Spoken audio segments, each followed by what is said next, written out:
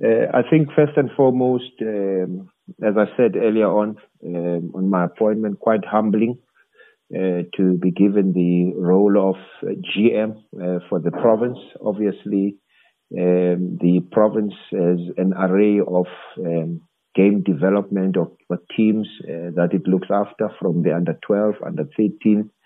As you go up to under 16, the Grand Cormo, Craven Week, under 20, under 19, women's rugby. You look at junior structures or junior rugby and provincial teams. So for me, obviously, my role is to monitor all those programs and deliver to Eastern Province Rugby a very much implementation of bringing success to all those teams. Secondly, there's an amateur side of things that I also have to look. You have to understand there's 117 local clubs that participate in their different sub-unions. That is also part of my responsibility as a GM. I'm responsible and I'm a member of all 117 of those clubs.